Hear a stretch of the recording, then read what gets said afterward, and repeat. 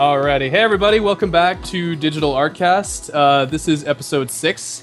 We're really excited to tell you all about what happened at Edge Control, which was in Toronto last weekend. A whole bunch of really amazing artists showed up. There was, let's read them off quickly. There was Kalen Shock, who is he's a little bit newer, but his stuff is still amazing. He did a talk on photo bashing and sort of painting over, you know, all the photos you put together until it's completely unrecognizable. Mm-hmm. There was John Polidora, who is an artist at Blizzard.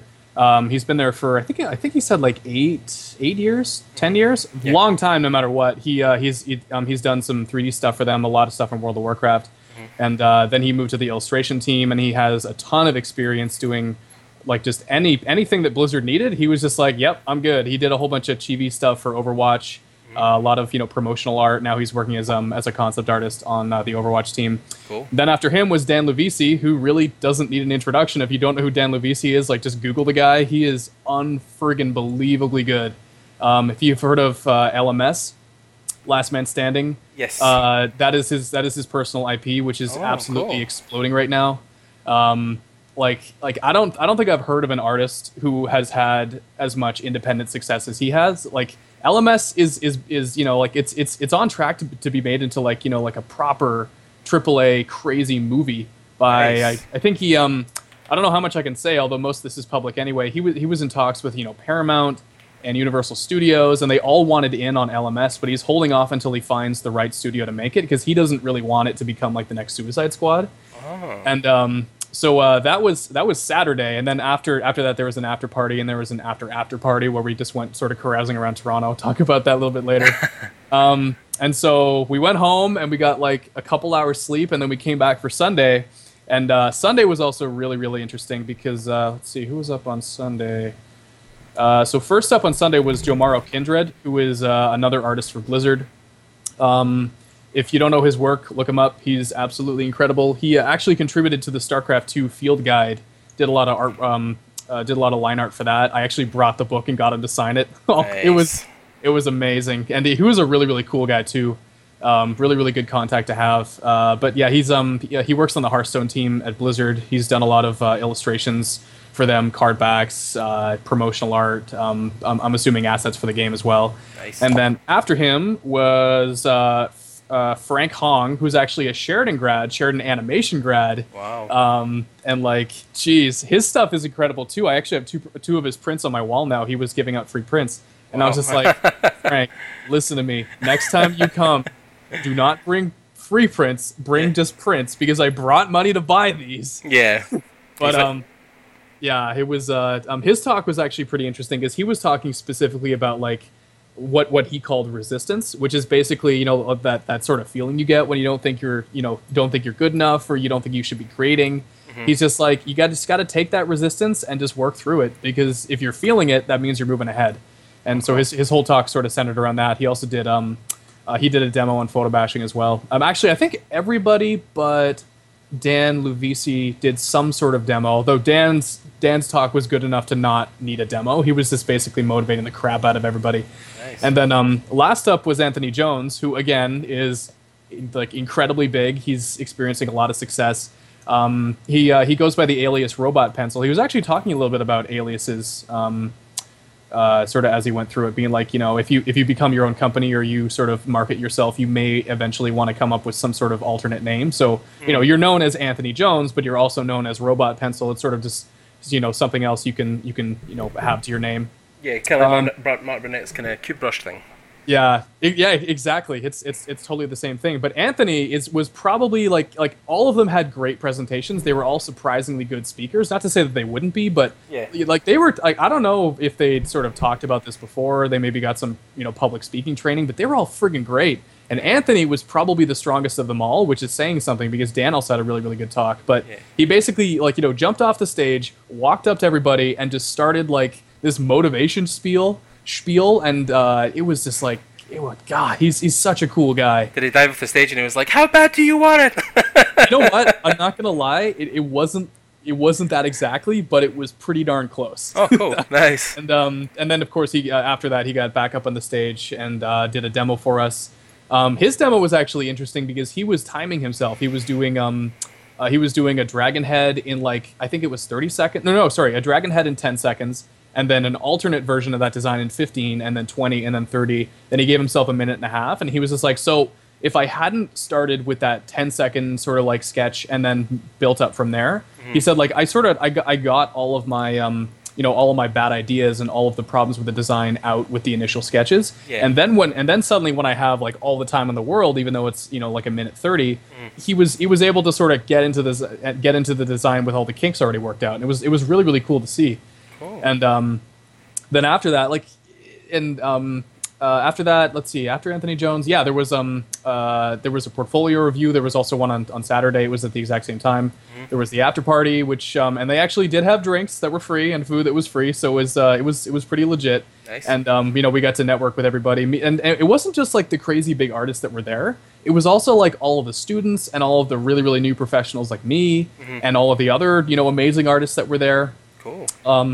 Actually, Frank Hong's crew, he has a company called Crush Visual, and they're sort of like an art house, so they take on projects from other studios, and then they just produce concept art for it. So a lot of the guys who work with him at Crush Visual were also there, and I got to talk to them, and they were all, fantastic guys too. And like it was a really, really good, solid networking experience. It was just like a bunch of guys and girls just hanging out, talking about cool stuff. Like it was a different atmosphere than I was used to at industry events. Not that I have a whole lot of experience, but it was good. And best part was they gave everybody a discount that was there for the next Edge Control, whenever it happens. So yeah, that was sort of the Coles Notes version of the whole thing. And yeah.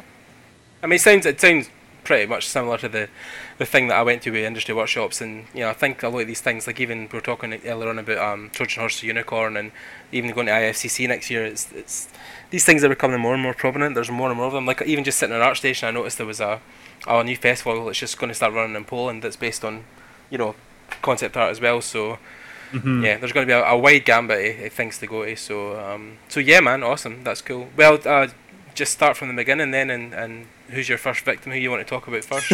I'll go through them in order. So what I'm going to do now is just quickly go through everyone's presentation in depth, just to sort of get across to you guys generally what they were talking about. So I have some notes, and I'm also looking at their work, just so I'm sort of on track. So basically, most of the artists sort of started out with their own personal sort of track to becoming who they are today.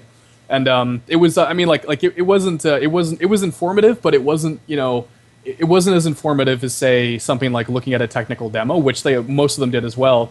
But one thing that was really, really cool about sort of learning, what their personal story was to getting to who they are today is like the details were all different, but the themes were the exact same. Yeah. Like all of them had to sit down and they had to put the time in. They had to put in their.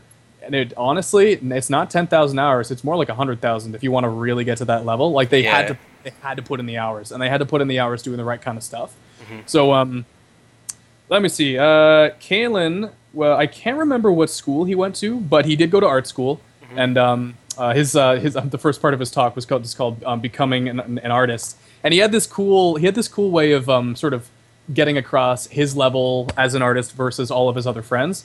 And so he said that he started as a 19-year-old sort of really crappy level 1 artist, and he was in art school with people who were already like level 2, level 3, 4, 5, 6, and he was just like, oh my god, these people are crazy. But at that point, when he started out in art school, he didn't really have the mindset to sort of become that high level. So he was kind of just, his story kind of reminded me of mine, farting around. I was just about to say, because you talked about when you first went to Sheridan, you were coming into classes where people were already super qualified and already had a presence online with their artwork. Yeah, like my friend Justin, who Justin Chan, for you guys don't know, look up his stuff. It's fucking incredible. He had a huge following on Tumblr already, and there were people like Roosh, Sir Roosh Barajesh. If you know what, we'll put up links to all this stuff. I'm gonna butcher these people's names, but yeah, like his stuff was incredible as well, because the kid had been drawing since like I don't even know, and not only that, but he'd been actively studying for a lot longer than he'd been in school. Yeah. But yeah, like for Kalen's first 2 years in art school, kind of just farted around. He was working on stuff, but he wasn't actively, he wasn't really pushing for it. And then all of a sudden in second year, let me see what happened. I can't remember exactly what it was. I didn't take down specifically what the event was, but a lot of the people in his art school were invited to some sort of industry event, and but they had to be really really good because they had to go. It was like a portfolio review kind of thing. Where they had to go, they had to show their work, and he wasn't invited. He couldn't get on that crazy art bus, and he was just like, oh my god, like. I think there's some sort of separation going on here where like I'm not putting the work in and I'm not getting to be able to do the things that these other people are doing. Yeah. So he was basically suffering from art groupie syndrome where he was sort of like he was in with that crowd but he didn't really belong because he just wasn't on their level. Oh. So in third year he was just like shit dude I gotta get going on this stuff. So he was basically just like get better, just start leveling up. And one of his really really good messages was success is different for everybody. So like your definition of success might be a low level modeling position at a game studio, but if you're happy with that, then that's success. Yeah. Or you might be like the crazy art director of some like AAA studio, and that might be success. Or you might be the goddamn CEO of EA, and that might be success to you personally. Mm-hmm. So that was another one of his points. And he also said that one thing that you really have to keep in mind is your job and the work that you do doesn't personally define you, and you shouldn't, feel that if you're not personally where you are in your artistic sort of development, that doesn't define you personally. Like you're not a bad person if you're not quite as strong as some of the other people surrounding you. So like he said, it's kind of hard to separate yourself from that, but it's a good thing to keep in mind. Yeah, because there's always going to be somebody better than you, no matter what. I mean, you're never going to escape that. Yeah. So yeah.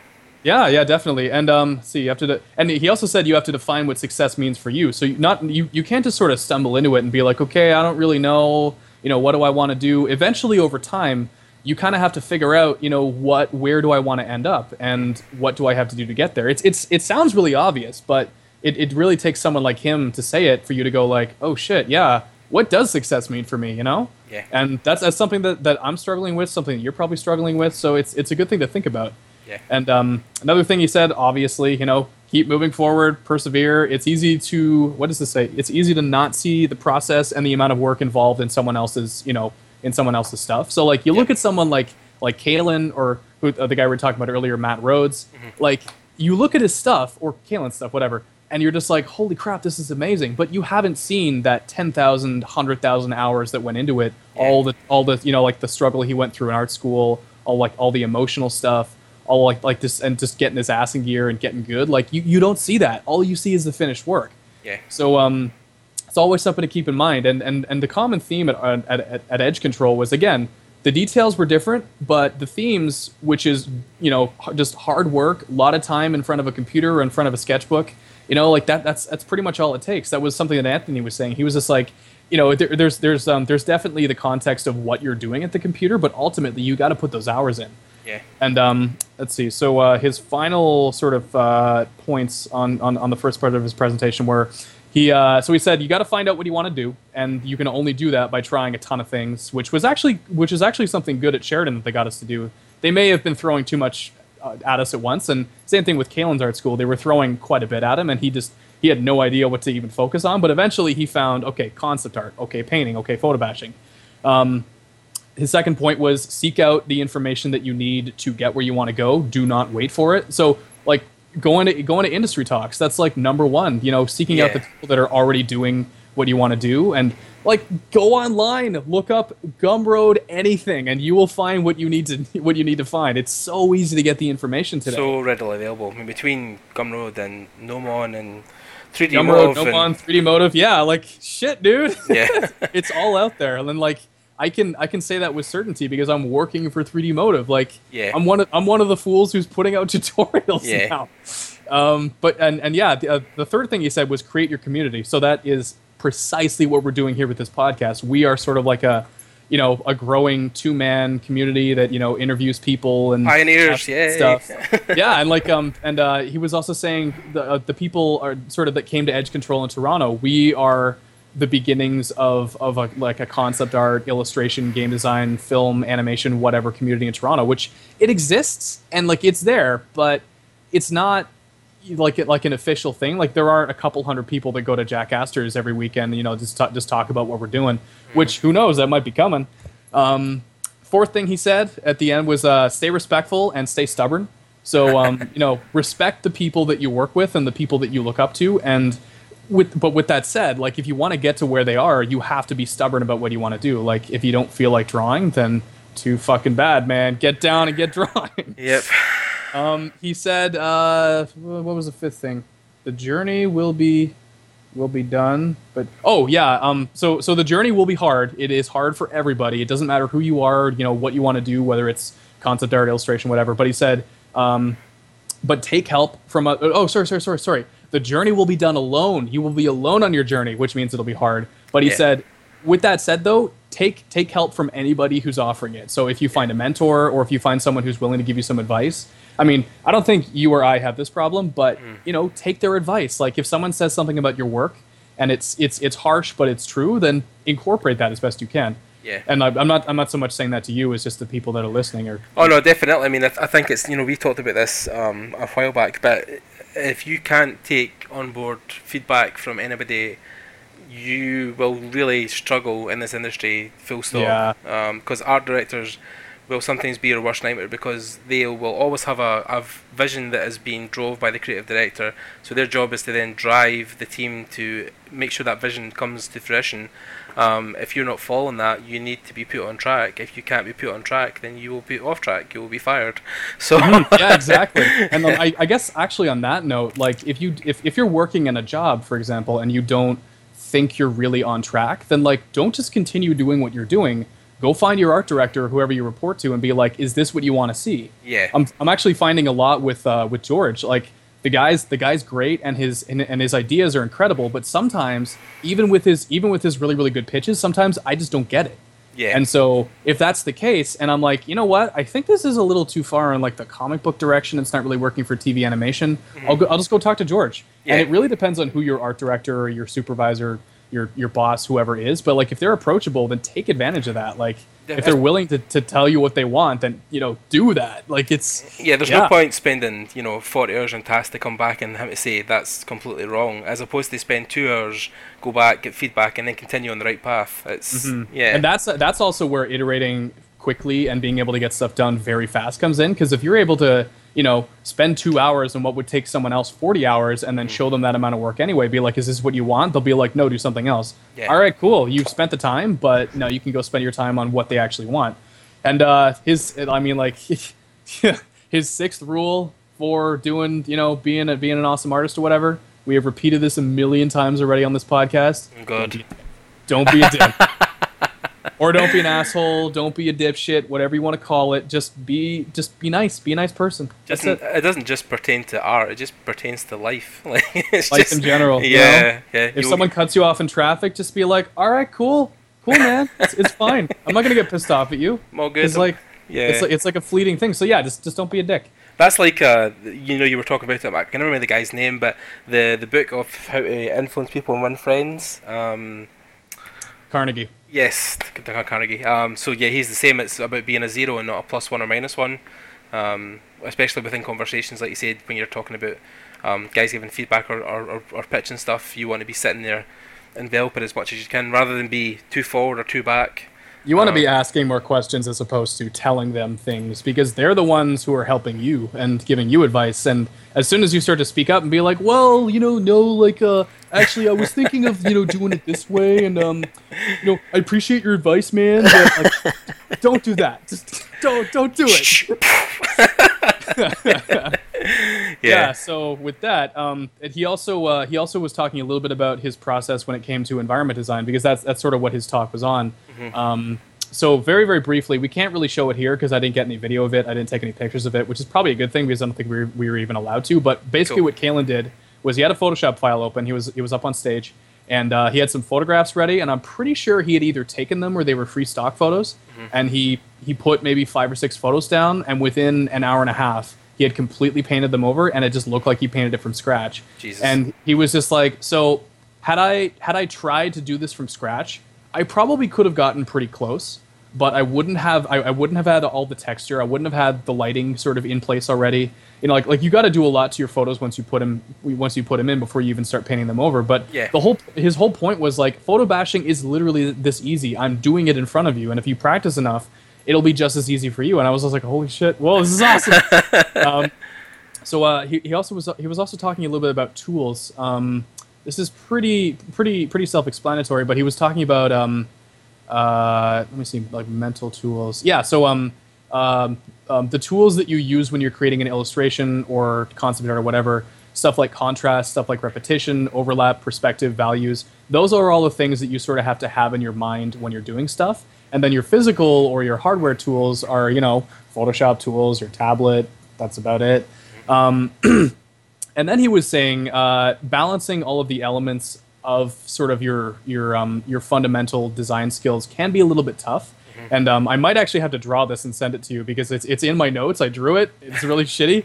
But basically, there's like a ball there, and he wrote foundation on the ball, so all of your foundational skills. And then there was like it was almost like a seesaw kind of thing. Balanced on the ball was like a rectangle, and there was perspective, and it was sort of like it was sort of balanced like that. I'll definitely have to provide a graphic or even like just a picture. And then on top of that, balanced on the seesaw were all the other things like 3D, photos, color, values, that kind of thing. So it's all a balancing act. You have to have the foundation there first. I see what you done there. you can balance all the other skills and all the other things on top of that. But if you don't have your foundation and perspective on top of that, you can't really do it. You got to have those things in place. And I think what he meant by foundation were drawing skills. So like actual, line art, whatever you want to call it. That also goes a lot into perspective. And let's see, what is this in the corner? There's just like random notes in the corner. Give yourself reminders and timers. So let's say you're training yourself to work in a studio environment. You don't want to be spending like 20, 30 hours on one painting unless it's like a promotional piece. If it's just a mood painting, for the concept art team or the modeling team to get going on an environment, you got to give yourself like an hour and a half for your paintings. And if you train yourself to do that while you're still an amateur or you're preparing to be a professional, as soon as you get into a studio environment, they're like, okay, we need 4 paintings today. And you're like, okay, divide up my time. I got about an hour and a half for each painting. I've already done this before. This makes sense. And he was saying about the tools. Tools make you faster and more efficient, but not necessarily better. Yeah. So you can have all the tools in the world. You can have a Cintiq. You can have the 27 HD if you want. You can have like all the Photoshop plugins and the brushes and whatnot. But it's not going to make you a better artist until you actually put the time in. Yeah. And he was saying that in specifically about tools, all the tools have pros and cons. So, this brush might be good for this, but it might suck, doing something else. He was using, for his clouds and for his blocking in, he was using a brush that didn't have any opacity or size jitter on it. So it was basically just like it was putting down blocks that were completely opaque. Oh, cool. And he was saying that this brush in particular helps when I'm blocking in clouds. Just because it's forcing me to think in incredibly big shapes. I can't do any rendering at all, and that was a really, really good point. I was like, shit. But he's like, if I was to do detail work with this brush, it'd be impossible. So that's a con for this particular tool. Yeah. He was just like, you can still make bad decisions with good tools. So you can have, again, all the craziest shit you can get, but if you haven't practiced with it and trained with it and maybe gotten some help and advice from some other people, done some tutorials, you could be noodling on a painting for 10 hours and making terrible decisions when, maybe 3 years in the future when you have that knowledge, you could attempt the same painting and get it done in half an hour. Yeah. So it's about your decision making when you're using those tools. Yeah. And then he quickly went into photos and 3D, the pros and cons of each. So for photos, the pros are you get instant color, texture, and lighting information. Whereas if you were to work from scratch, you have to basically make it up as you go. So you have to have already studied that kind of stuff. Yeah. But the cons are the resolution can sometimes be different. Sometimes different photos don't match as much. So you have to be able to, in the program, manipulate the photos in the way that they match each other, or you can at least paint over them yourself. Yeah. And then for 3D, he said the pros for that are instant perspective and proportions are done. And occasionally lighting too, if you were to use lighting in your 3D program, whatever.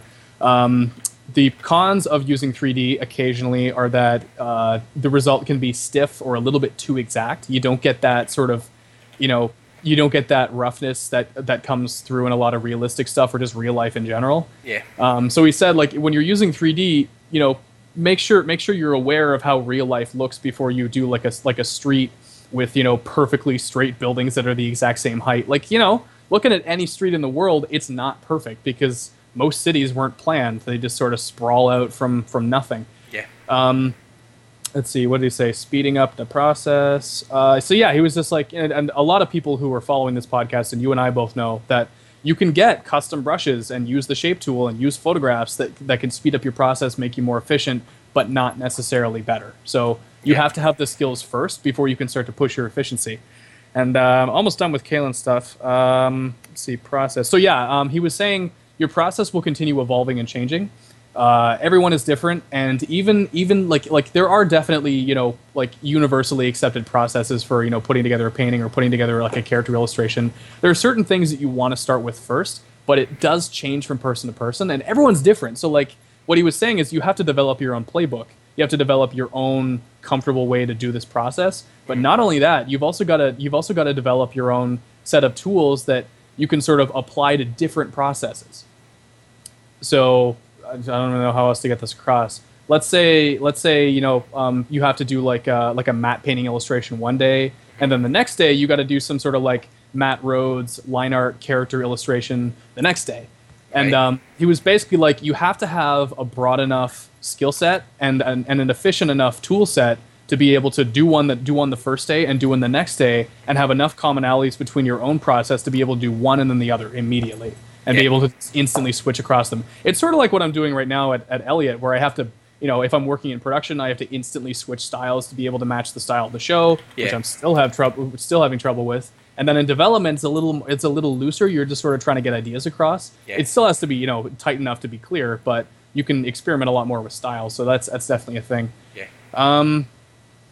And that's about it for what he was saying about his own process. And as he was talking, obviously, he was doing this incredible photo bash painting that was just like, holy fucking shit.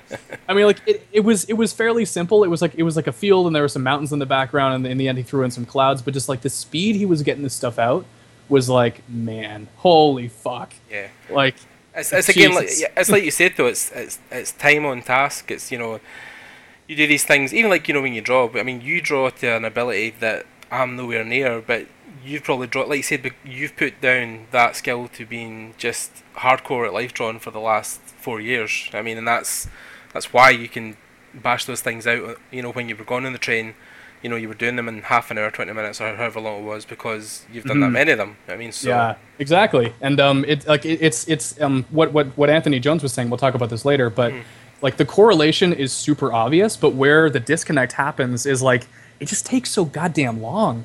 Yeah. And that's why so many people fall off the train, because like you are getting better. Every time you put that pencil to paper, it might be like a 1,000th of 1% of your total possible skill that you're getting in that one drawing session, but you are getting that 1,000th of that 1%. Yeah. So like no matter what, you're getting better. Even if you're just fucking scribbling, like your mind is working, your mind is figuring things out. So yeah, it's totally worth it.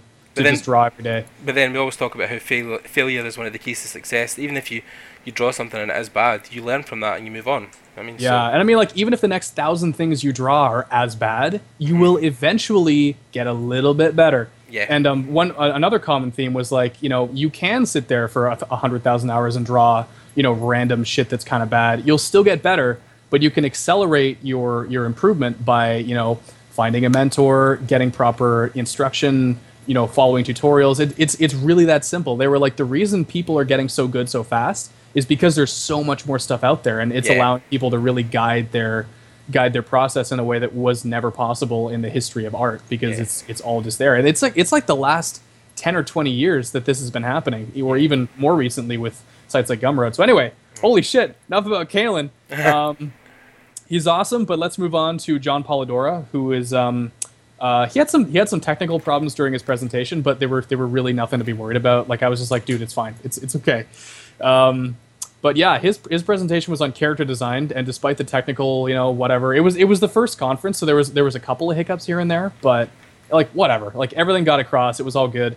So yeah, character design. He went really, really in depth with character design. Holy shit. So the first thing he said was when you're working on a team, and I think he was sort of referring to his own work at Blizzard. Yeah. I'll just repeat what he's done. So when he got into Blizzard, he was doing primarily 3D stuff, and then he got a chance to work on some cards for the Blizzard trading card game. and he showed us some of this stuff, and he was just like, man, this is like, it's not really that great, you know. I look at it back today, and I'm just like, yeah. We're all looking at these paintings, going like, dude. I really hope you're kidding, because these are nowhere near the term bad. Like, they are fucking good. You're blowing people out of the water who were, you know, who were like, just they were good. They were really, really good. It was good at the beginning. Yeah. Let's see, 5 basic structural criteria. So yeah, when you're working on a team like the team that works on Overwatch or the teams that work on the other games at Blizzard, you're working in a big team.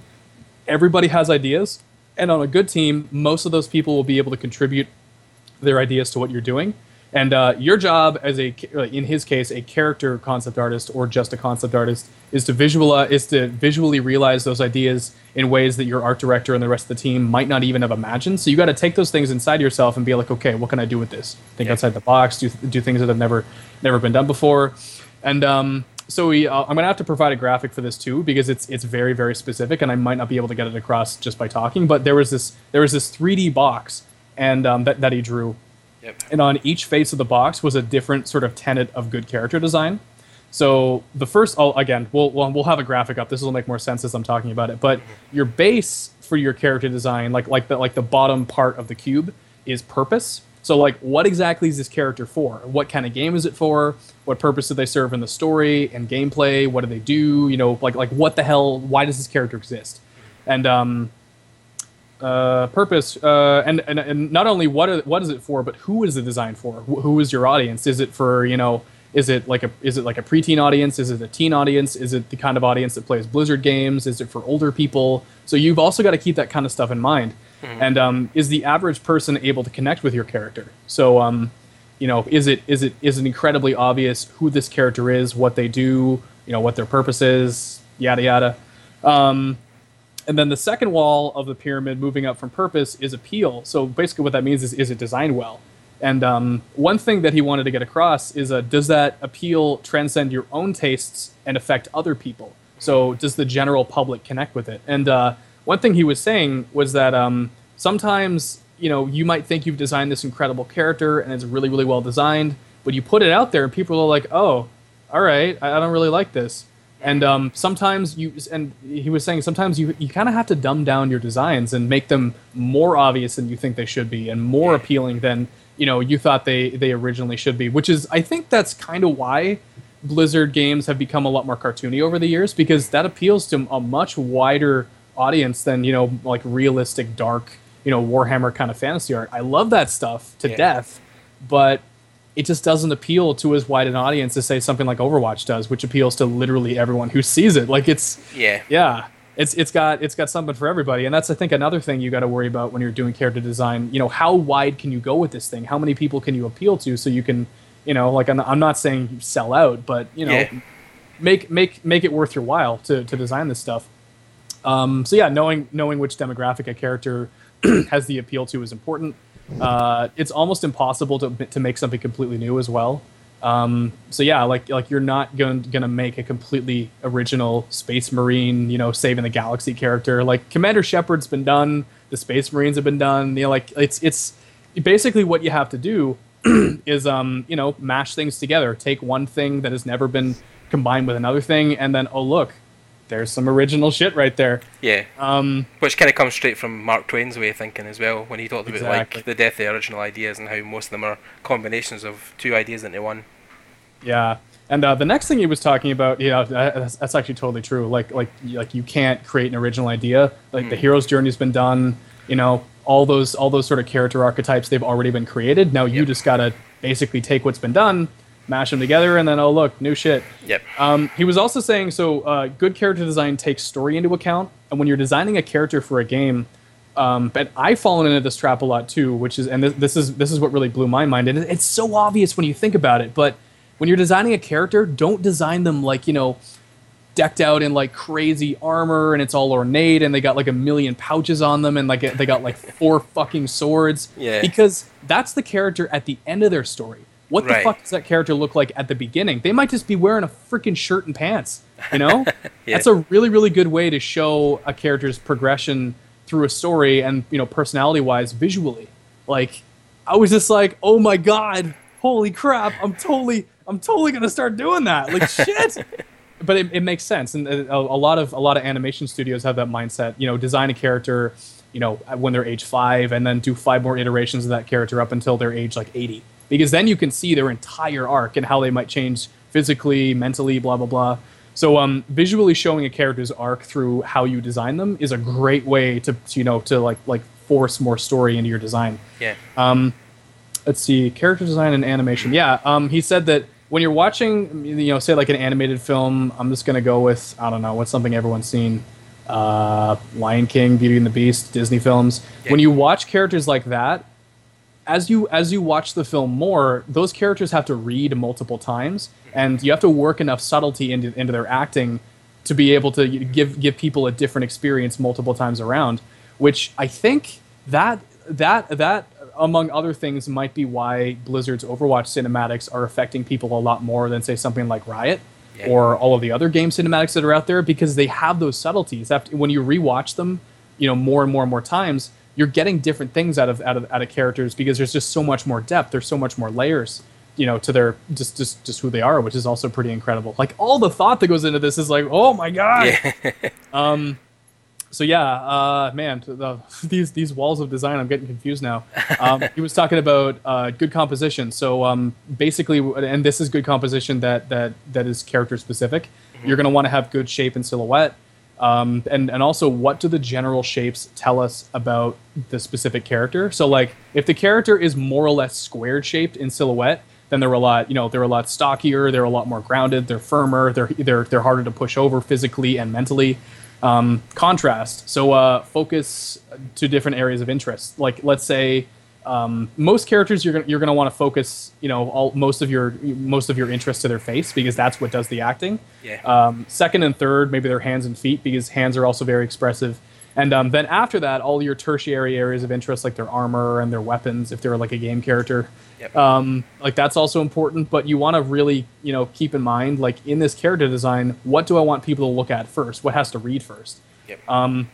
He was talking about line, which of course doesn't actually exist. It's not a real thing in nature, but it's a good way to get across designs at, you know, from a beginning stage in sketches, maybe even all the way to the end, depending on what the end style of your character is. So line is important just because you can also you know, like use lines in realistic, you know, art, but it's more to show a value change.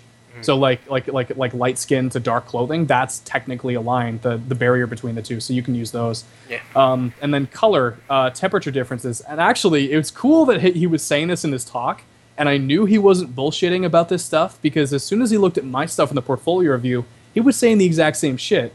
He was just like, you can really improve this painting by making the foreground element. He was talking about the Mad Max speeder bike sort of Star Wars mashup that I did. Yeah. He was like, so this is, you know, it's good, it's okay, but here's how you can improve it. The stuff in the foreground, which is like the speeder and the two people sitting on it, if they were like one specific temperature, like say warm, and the background was more cool, they would pop quite a bit more than they are now. And I was just like, oh my god, I'd never thought of that. And I knew he was going to blow my mind going in, but I was just like, okay, shit, yeah, you're totally right, man. Yeah. And he was also saying character design isn't one drawing, it's 100. Right.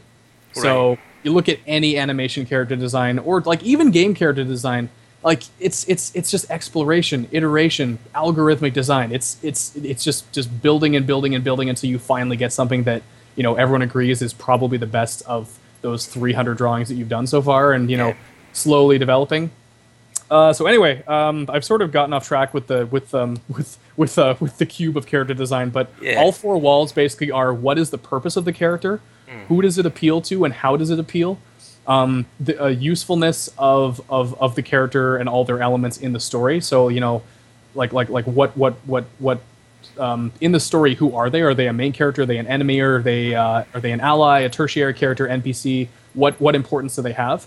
And then worrying about composition, like your specific character composition, going back to the shape, silhouette, contrast, line, and color. Yep. One thing that he talked about at the end was emotion and movement exploration. So when you're designing a character, which is actually something that I've been doing for a while, and I was just like, why isn't anyone else doing this? Doing facial expressions, doing acting poses, putting them into scenes with other characters, exactly like what Matt Rhodes does, and being like, how does this character react to this very specific situation? If you can answer that question instantly, like what happens when you put, what happens when you send Boba Fett to assassinate Mon Mothma? Does he just shoot her and it's game over? Or does Mon Mothma, as a very, very diplomatic character, convince Boba Fett not to fucking kill her? Like, that's character development right there. I'm just like, oh my god, it's fucking awesome.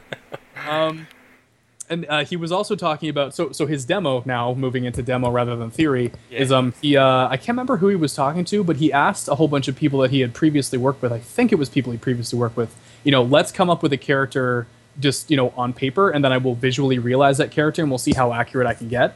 And it was kind of a mishmash, but he did it pretty well. It was actually quite a good character design. It was like a fisherman guy with like an enormous hook, and he had like a peg leg, and like a beard, and like a really, really sort of sad, sullen expression. But it was interesting how he was able to get like a big gruff dude to still look appealing. I was just like, man, that's good. It was a very, very Blizzardy way of doing things. So that was sort of like a group imagination exercise that he was talking about, and he was saying like all the elements that he would require people, like questions that he would ask people to answer, things like what is the character's story, what's the character's personality, how do they fit into the world, what are some maybe suggested visual story hints for things that might have happened to the character in the past. Does the guy have a scar? Is his clothing clean? How much clothing is he wearing? Is it all scuffed up? All of that will tell you things about a character subconsciously that you might not think of, even though some of us do, because if we're analyzing the shit out of stuff. But to a general audience, how can you subconsciously suggest who this character is just by their visual design before they even open their mouth? Consider world type. Yeah, we gone over that. Clothing accessorization. Pose, movement, emotion, and expression ideas. So doing all that development before you finally reach the final character design. And then he was moving into when given feedback, you got to listen to the art director implicitly. When presenting an idea, come up with multiple versions. The first idea is usually not the best or most like the AD's vision for the project. So his example of that was he came up with like sort of like a younger female character design, and then he had it was cool. So he did 9 drawings, divided into groups of 3, and each group of 3 were like sort of they sort of had like a similar shape riff on them. So like 3 of them were based on squares, 3 of them were based on circles, 3 of them were based on triangles. And he was just like, so yeah, this is what you should be presenting to an art director, not one drawing of one character, doing that kind of stuff. And like I was just like, man, that's you got to be able to draw fucking fast to be able to do that kind of stuff. And I mean, but that's where like Kalen Chalk's tool sort of lecture was coming in. Like using your Photoshop tools, you do one drawing of one character, copy it over, change the clothing, copy it over again, change the clothing again. Like that'll speed up your process so friggin' fast. You'll be able to bring like 20 drawings to an art director as opposed to 1. Let's see. Oh my god, it just keeps going and going. So yeah, he was doing his character demo at this point. Start with so he was basically just going through how he starts with like a character design demonstration. Basically, to start with a really shitty doodle when you're first getting into a character design. Maybe do some thumbnails if you're not absolutely sure, but if you've already gotten some sort of design brief or a pitch from a director, or you've asked a bunch of people what they want out of a character, that'll sort of channel your design enough that you don't have to do all that initial 100 thumbnail exploration. You'll basically just be able to jump right into it, and then after that you do your variation. So you want to start with with a base color, lock the layer, get all your local colors in there, do like a texture pass that also includes ambient occlusion, so that's your basic shadow pass, and then do that on top to make rendering easier. I really should have some sort of visual here for this, but anyway. And then he basically just continued on with the demo after that. He was just painting it in front of us, sort of painting out all the lines. He was also intuitive design versus thought-out design. Shape more of how the character is experienced. I'm just going through the rest of my notes. I might be repeating myself. Figuring out the balance of detail within your character. So you're not going to want to have like 100%, crazy detail throughout all of your character. It's going back to drawing focus to specific areas. You might want to make the face and the neck and the shoulders really, really detailed, and then have the arms pretty bare, maybe the torso really bare to sort of draw all the interest up to the face because that's what's doing all the acting. Or let's say if your character has a really cool weapon, maybe leave out detail in the rest of the character so you can draw detail to that really incredibly intricately designed weapon, that kind of thing. Let me see. Concept art timing in stages depends on how fast you get. Oh yeah, then he started talking about, so when you're working in production, you might be doing concept art, but the speed of your concept art depends not only on how fast you're able to get it out, but also how fast you're able to get approval on this stuff. Yeah. And if you're working in a bigger studio, or even if you're working at a studio like Elliot, for example, sometimes sometimes your art director might be in a meeting and they might not be able to immediately sort of look at your stuff, either approve it or give you more changes for it, and then you go back to the drawing board, you do stuff. But that's sort of where the long development time comes in concept art. Like, you have to get approval on your stuff before you can move on. Yeah. So what he was saying was having multiple projects on the go, even when you're in production in the studio, is it's a pretty good idea, because if you can't, get feedback on your stuff, well, you're just going to sit there, or you're going to get to work on something else. Yeah. So that's why having multiple projects is good. You're also going to get feedback from every stage of the process. So the riggers might have a problem with your design, the modelers might have a problem, animators, art directors, the partners, the publishers, random people on the outside, they might all have an opinion about your design. And you have to be able to take into account all those opinions and be able to satisfy all those people, or at least to the best of your ability. Yeah.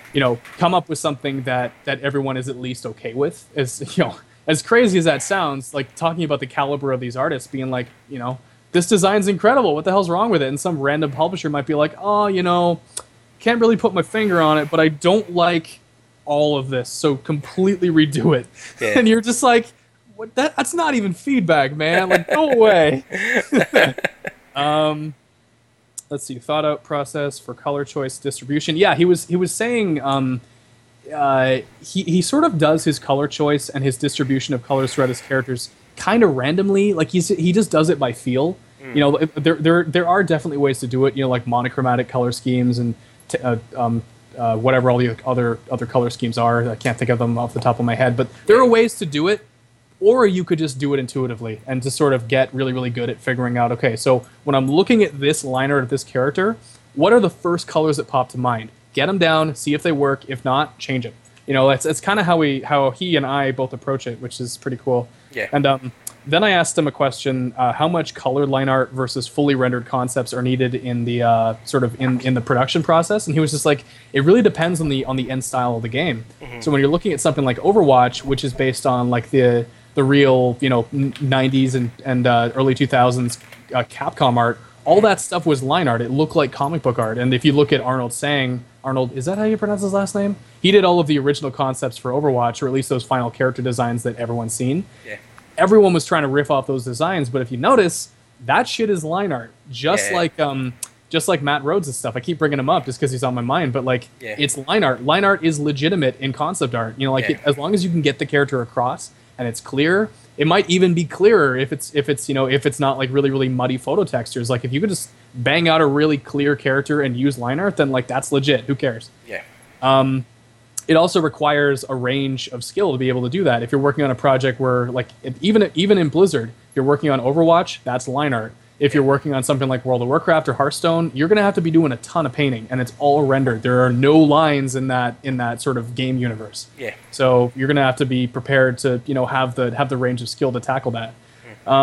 Then he was talking about a character design geared portfolio. This is pretty important for people that want to do character design in production and show that in a portfolio. You're going to want to show the entire execution of a character, what you do from beginning to end, whether that's thumbnails, sometimes written notes can be enough. Then you want to do refined drawings, you want to do shape studies, line studies, finished work, color studies of your characters, rough sketches, variations on those, different, like, everything that's involved in the development of your character. Yeah. That's what studios and recruiters and art directors are going to want to see, as opposed to just like the one finished design that you went with. And they're going to want to know what the thought process was. It's not just like, did you copy this from somewhere? How did you get there? What's your, how do you think about this kind of stuff? Mm-hmm. And holy shit, man, I think I'm actually almost at the end. Cool. Yeah, so that was pretty much it for John Polidori. Just like an absolute dump of just crazy, awesome, design, character design stuff. Yeah. So next up is Dan Levisi, but before that, I need a drink. Jesus. Yeah. Well, just while you're drinking, I was just noticing that I hadn't really taken a lot of notice to John Polidora's art, but just seeing the amount of stuff that he's done that I know of that I didn't realize was him. Even the stupid thing about all the chibi versions of the sprays you get in Overwatch that are like the chibi versions of the characters. He done them all. Yeah. Yeah. He's done promotional art for Diablo 3, he's done promotional art for Mists of Pandaria, and then like completely other side of the style spectrum, he's doing the chibi art. And then he's doing stuff for Overwatch, and then he's doing stuff for like fucking StarCraft and World of Warcraft. Like the guy's range is incredible. Yep. And then a lot of the stuff on his art station is actually his own personal work, and his personal work is even more different than all the stuff that he does for Blizzard. Like, wow. It's all like, cool animation sort of geared fantasy, witches and like anthropomorphic animals. It's just like, holy fuck, man! Quite the spectrum. Yeah. Yeah, so good. The only note that I have for Dan Levisi is his name, and then one point, just be awesome, because that's like it was impossible to take notes during his presentation because he was just such a good speaker. Like I couldn't take my eyes off him, and he like instantly connected with the audience, and I was just like, wait a second, this is not his first time doing that. And when he was talking, he was explaining how he's pitched LMS to like Paramount executives and people from like DreamWorks and like all the big movie studios. He's already had to pitch to them. He has so much experience talking to people. Yeah. And I was just like, that's how he's maintaining this energy level. That's how he's so good at networking, because like he's had to do it for the past 10, 15 years working on this incredible new IP of his. So just going back into his backstory briefly, I think out of everyone who was at Edge Control, they've all worked incredibly hard, but I think Dan, from what they were all saying, I think Dan's probably been through the most shit out of all of them. Like, wow. Been really beat down a whole bunch of times and somehow come back even stronger. He was talking about how, I think it was in elementary school, like early grades, his teachers were telling his parents that like this kid's never going to get past flipping burgers. And wow. And as a kid, as a dumb little kid, he was just like, okay, that's okay, fine. And he was actually, I think a lot of this information is also in a couple of interviews he's done. He's told this story more than once, but it was still really, really cool to hear it from him in person. But he was like, so my dad was a really, really awesome painter who eventually decided to drop painting because some stuff was happening in his family. And he became, I believe it was an accountant or something like that, like a much more traditional job that, had the steady paycheck and all that. But his dad was always really, really hard on him. Like he would bring him a drawing and he'd be like, good, but like you could do way the fuck better. And it was never enough for him. And so I think that's why, even from an early age, Dan Levisi really, really, at least from what he was saying, he was always pushing farther and farther and, more ahead and faster, to the point where like, and he said that even today, he's still not that fast of a painter. But when you look at his stuff, like, it doesn't matter. He's friggin' incredible. Yeah. Like, I'm just looking at his stuff now, like this one of what's his name? His main character in LMS, Gabriel, punching this guy. And just like the amount of force and intensity that's going into this punch and the rendering level that's maintained throughout, like, the guy's just unbelievably good. So he was talking about, throughout his presentation, all the stuff that sort of went into the creation of LMS, and how he met up with a partner who was able to get him sort of his first industry jobs working on films and stuff, but he wasn't getting paid very well for any of them, even though he was doing this incredible work. Yeah. And then I can't remember exactly. This is why I should probably take a notes during his presentation. But the gist of the story was he was doing a lot of stuff, not getting paid for it. Realized that he had this idea, this thing that he wanted to do. And I mean, like when he gave us the pitch of what LMS is, I was just like, oh my god, this is so fucking good. This has to become a film. Yeah. And but it took him a really, really long time to do LMS. And basically, what it exists as right now is a very, very large book called LMS Kill Book of a Bounty Hunter, which I own. Man, I wish I had a webcam so I could show you. Yeah. But it's this incredibly long book that has that basically tells the story of Gabriel, who's this super soldier created in the future. I'm not going to get into the story details. Yeah. If you guys want to hear the story, go buy the book because it's awesome. But basically, what it is, it's a dossier of all these people that sort of screwed him over that he has to kill. Mm-hmm. And through those stories of those all these incredibly diverse characters that he has to eventually go after, like it's a really awesome, huge universe that he's able to get across just through these, descriptions of these characters and these really, really well done illustrations of them. And it's basically a parody of our own society when you get right down to it. That's what LMS is. Like, it's this war hero who's eventually turned into a pulp culture a celebrity, but then things eventually go bad. He gets thrown into prison by all these people that screwed him over, and it's awesome. But the real message of his story was like, no matter how bad you got it, just think of Dan Luvisi and realize the kind of shit that guy's had to go through to get to where he is today. And like the amount of work that he has had to do at the caliber that he's doing it, that he wasn't paid very well, and still he persisted. And like even when he was doing LMS, he was trying to get this incredibly large book done. Yeah. Like, he had no idea if it was going to succeed or not. He thought that he was just doing this work that is just going to get forgotten forever. Yeah. Not the case today, because I mean, like, just look up his name or LMS and he's huge. Like, he's incredible. But yeah, just like persistence is key. And there are people out there who have done much greater things and sacrificed and suffered a lot more than you have. And so just like keep that in mind. It's a big world out there, and if you want to be the best, you really, really got to put yourself through it. Yeah. Not intentionally. Don't go looking for trouble. Yeah. But you really, really got to put the work in. And when you put the work in, things are going to start to happen. People are going to start to notice. And even if it takes 10, 15 years for people to notice, just keep doing it. They will eventually notice. And if you get to his level, you're going to have people like friggin' Paramount knocking on your door being like, yo, can we make this thing into a movie? Yeah. And there's a lot more to his backstory. So if you guys want to learn more about Dan Luvisi, you can actually hear it from him. I'm obviously paraphrasing and butchering the crap out of his story, but he's done interviews with other podcasts and artists before who, he's gone into detail about what he's done, and he's obviously able to tell his own story better than I can. Yep. So that was the end of the first day. Like a long-winded, just crazy dump of inspiration and technical, awesome. So then what they did is they set up portfolio reviews with all the Crush Visual guys, all 6 main artists who were there doing their talks. Everyone who wanted to get their portfolio reviewed sort of lined up. And, we were able to go in. So just my own personal experience, I actually talked to a lot of other people who got their portfolios reviewed. Everyone got really, really good feedback. And they were able to really start to think about how to push their work forward. But the first day I talked to John Polidora, and admittedly, the guy was really tired because, like they're all, or most of them are from California, Irvine or LA specifically. Yeah, so they're traveling. Like, yeah, traveling, and apparently they've been partying the night before, and they're like just really, really tired. But I was able to show JP my stuff, and he liked it. He was like, you might want to, consider applying for some game studios, maybe. Yeah. I showed him my film. He's like, I'm not an animator, but I can give you some feedback on this. He was able to give me some really, really good feedback on my stuff. So yeah, it was cool. Then after that was the after party, which was also friggin' awesome. And I noticed, I'm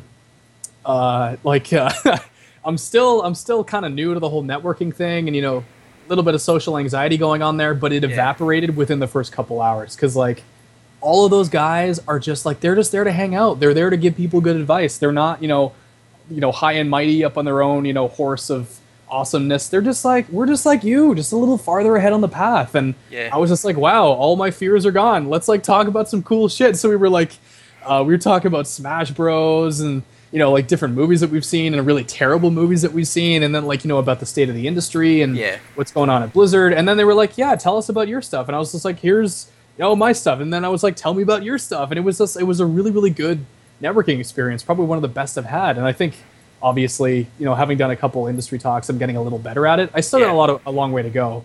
Then after the after party, it was a really, really sort of impromptu thing. They were just like, yo, let's like go to a restaurant somewhere. And so we all, like 40 people, tried to pile into a restaurant that was a little ways away. And eventually we had to leave because there was too many fucking people in there.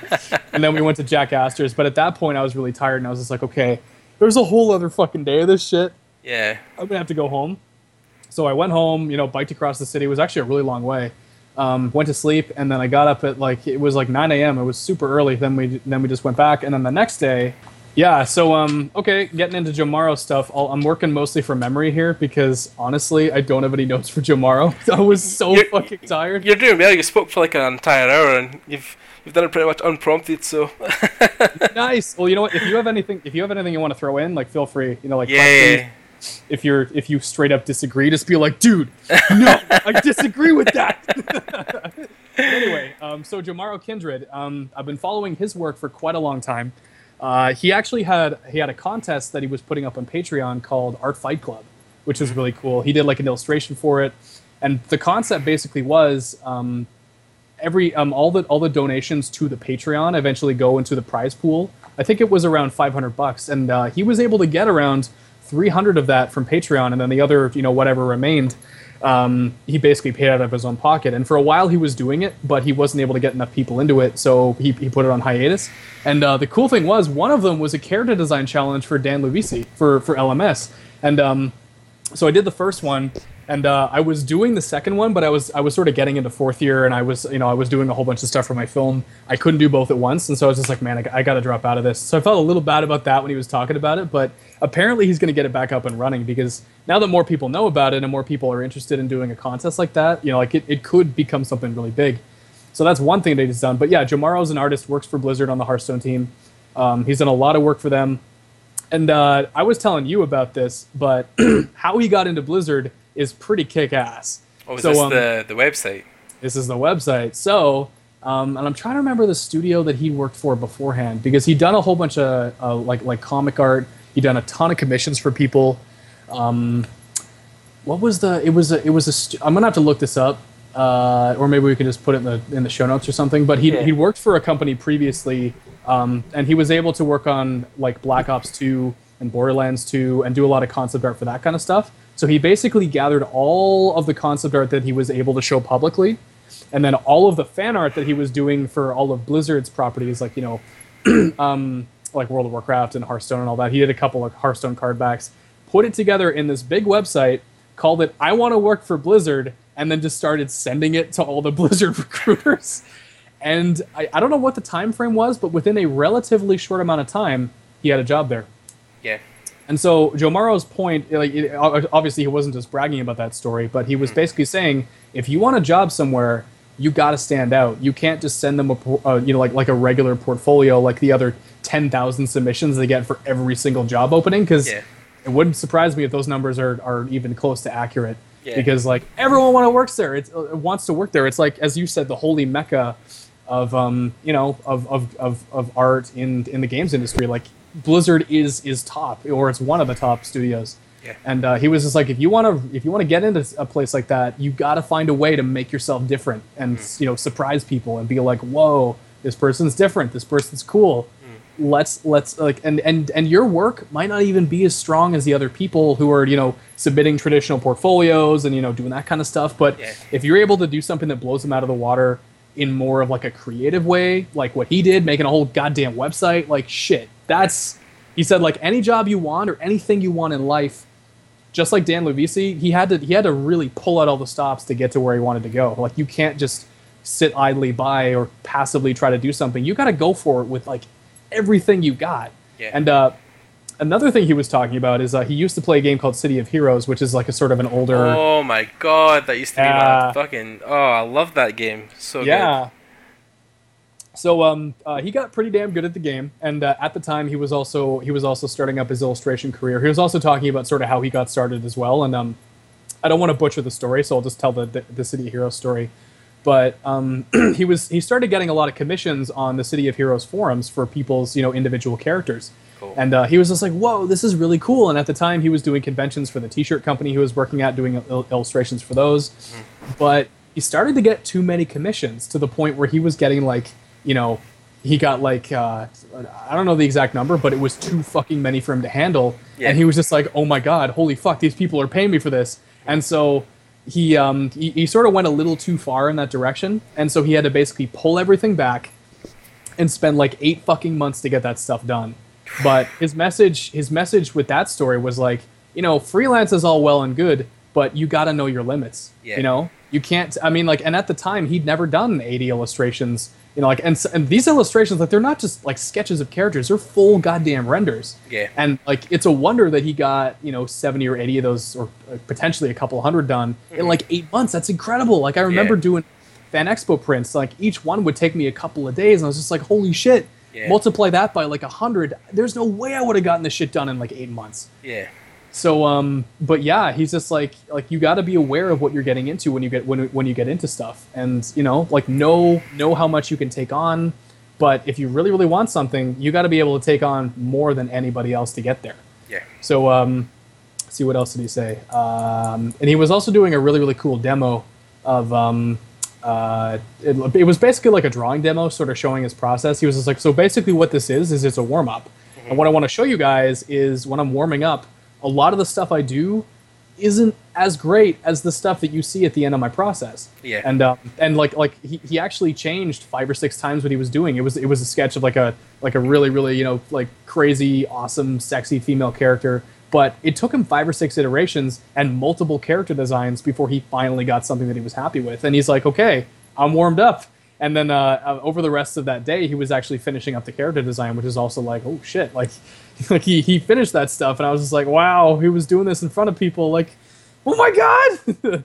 I'm pretty sure it's on his Facebook, so if we can find it, we can post it too, or show it in the podcast. But it was really really well done. He was taking prompts from the audience, doing that kind of stuff. He was sort of showing little Photoshop tricks that were also really cool, and just motivating people. Be like, if you want something, do what I did. Not exactly what I did, but go to the level that I went to get a job at Blizzard to do what else it is that you want to do.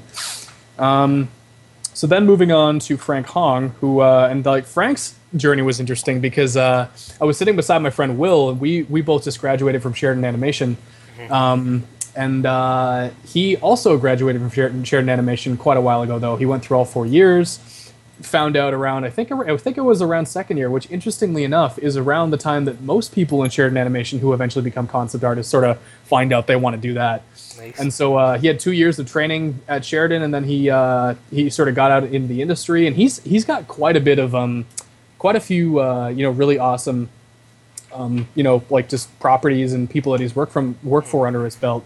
But the main focus of his talk was the whole resistance thing, and it's cool that he called it resistance. He's just like, yeah, as soon as resistance rears its head, you got to be able to meet it head on and figure it out. And he was also talking. He was pretty well researched too. He was talking about I think it was Abraham Maslow's hierarchy of needs, but he was using it to sort of like illustrate like a working artist in your career. What are all the needs that you need to fulfill in order to be happy and successful and fulfilled and all that shit?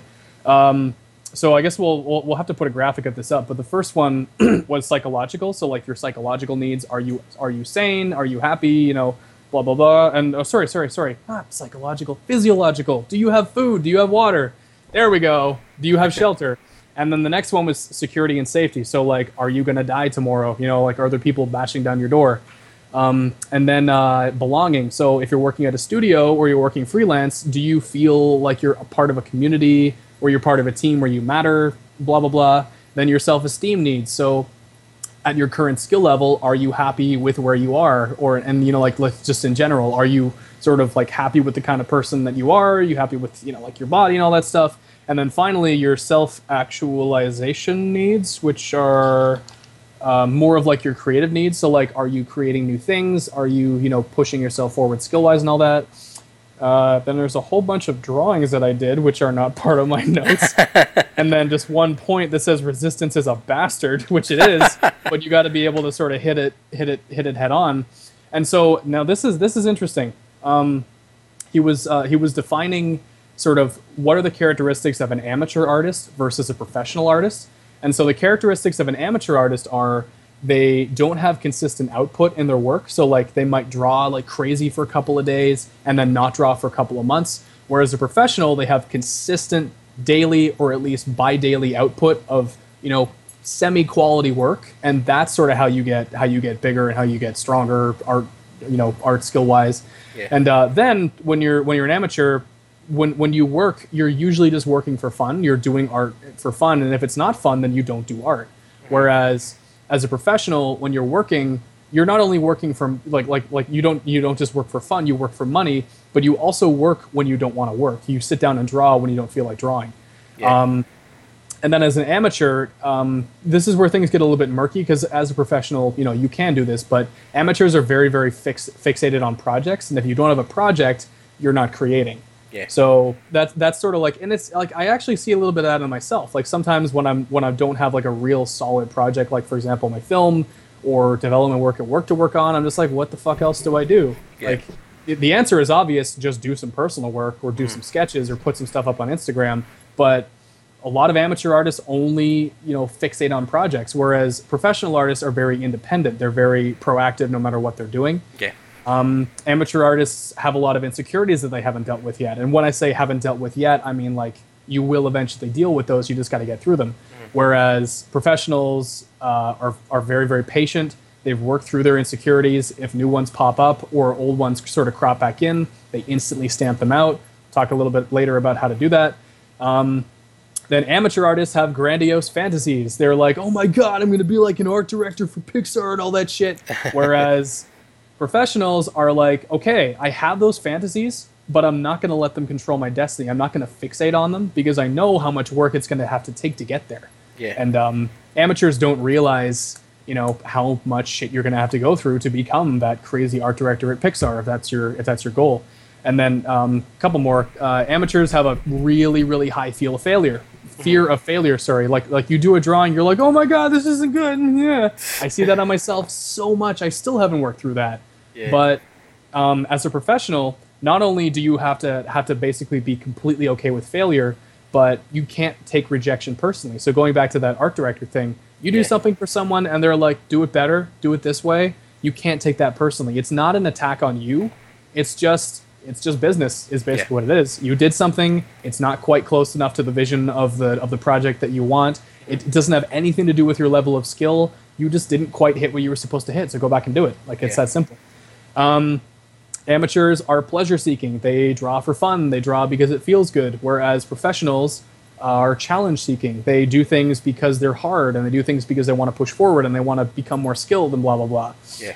And then lastly, amateurs don't have the guts, and professionals do have the guts. They have learned to develop a really, really thick skin and a strong stomach, and they've plunged into things that they really, really didn't think were possible, and they came out swinging. They came out like guns blazing, flags flying, and it was awesome. But you gotta, be willing to take that plunge, to risk not being able to deliver on that deadline. To, it's like, yeah.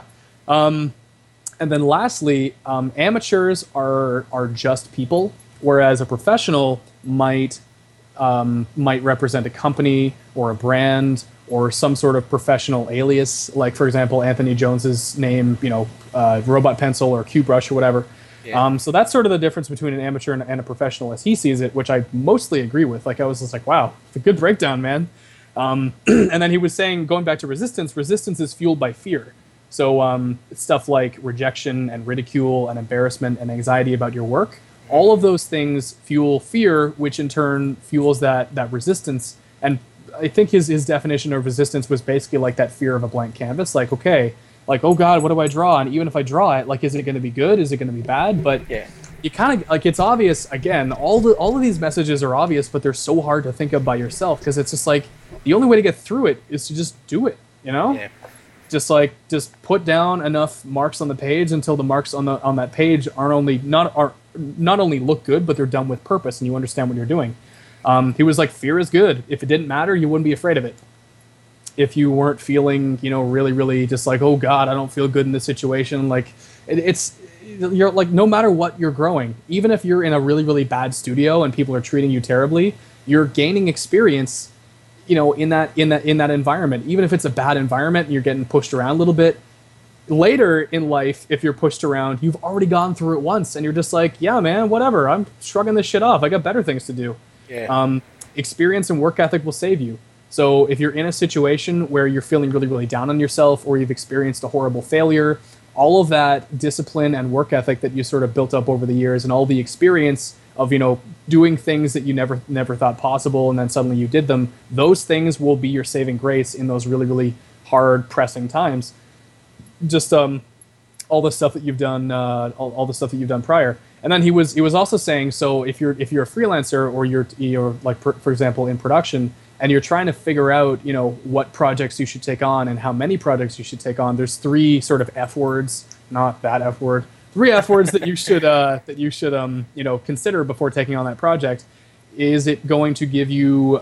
Is it a good fit for you? Number one, like it sort of is your skill set a good fit for that particular project, which is legitimate. Like people have to have like a fairly decent range of skill, but people also have their own. I don't want to say comfort zone, but people have things that they're good at and things that they're not good at, and make sure that that particular project is a good fit for your own personal skill set. Second thing is fortune. Does it pay well? Does the amount of work sort of equal the amount of money you're getting, and the amount of work that you put into your skills prior to that? Like, you're not going to take on a job for $100 that could be worth $1,000, and you put like 20 years in your career. Like, you're just not going to do that. Yeah. And the final thing is, and this sounds, well, it's totally legitimate. Fame. Like, are you going to be able to display this project that you're doing so you can get more projects later on? Like, can you use it in your portfolio? If you can't, but it pays really, really well and it's a good fit, then you might want to take it. But if it gives you all three, fantastic. If it only gives you fame, but the money's kind of bad and it's not a very good fit, it's sort of a balancing act. Like do you take it on? That's up to you to consider all the pros and cons. And then he told a big long story about the start of Crush Visual. The gist of that was like he was taking on a lot of projects that he couldn't really handle himself. But he was just like, I know a lot of people in the industry that if I was able to collaborate with them on stuff and maybe even like make a business out of it or start an art house, like shit, we could accomplish a hell of a lot more together than I could by myself. So let's do it. And that's sort of where his Crush Visual company came from, and that was like super cool. It was a very, very long road to get there, but obviously I'm paraphrasing. Mm-hmm. So then the final one, Anthony Jones, the guy who jumped down off the stage, he's like, all right, listen, you motherfuckers. First of all, everyone who's here at Edge Control, you are automatically, out of say all of the other art students, all of the other people that go to art schools in Toronto, everyone here who's sitting in this room is automatically, just by virtue of you being here, you are already ahead of the people who are not here. All the people who either weren't lucky enough to hear about this, or the people who heard about Edge Control and didn't bother to come, because you're here. What is this? What is that? Nice. That's freaking awesome. We're going to have to put up a graphic of that. Freaking awesome, dude. Yeah, so Anthony Jones was in people's faces, as you were saying. Yeah, so in people's faces, and he was just like, so, you guys, because you're here, you're awesome. Point number one. Let me see, point number two. Being told that you have talent might actually be a disadvantage. And his reasoning for that argument was, let's say in the beginning, you're told that you're really, really like, oh yeah, you're going to be so successful, you're already really, really talented. People like that might actually be in danger of not putting the work in after they've been told things like that. Yeah. And he's like, it's not everybody who's told that they have talent, but it's a surprising amount of people who just like, they're like, okay, cool, I guess I made it. Like, cool. They're suddenly not able to see that next level of awesome that they're trying to get to. Yeah. Or they have a much higher chance of not seeing that. Second of all, can't do something, know the nuances, make the mistakes until you've actually done it. Yeah. Actually, he went so far as saying being called talented is an insult, because like you might take that as thinking that you don't have to try. Yeah. And his second point was just paint and draw a lot over a long period of time. That's literally all it takes. There are a lot of nuances in that. Some of the things like that you choose to draw and paint, for example, focusing on anatomy versus just scribbling, that's going to get you there a little bit faster. Edge Control, and then he was saying Edge Control folks are going to be fine because we showed up. Like, you guys are the ones who show up to the industry events. You guys are the ones who actually give a shit. You want to meet us. You want to, connect with the people who are already here and get all the awesome advice out of everyone. And then his point of no one ever just becomes an art director at a AAA game company by fluke. Like, it's obvious when you think about it, but I remember back in like high school and even Sheridan being like, oh yeah, like I'm gonna get there, whatever, man, like it's cool, like I know I'm gonna be successful, so like why even try? And I will admit that at one point I thought like that, and of course I don't now because I put a little bit more work in and realized, holy fuck, I got a long way to go. But his next point was even the easy entries to the industry take a couple of years and a shit ton of hard work in those couple of years.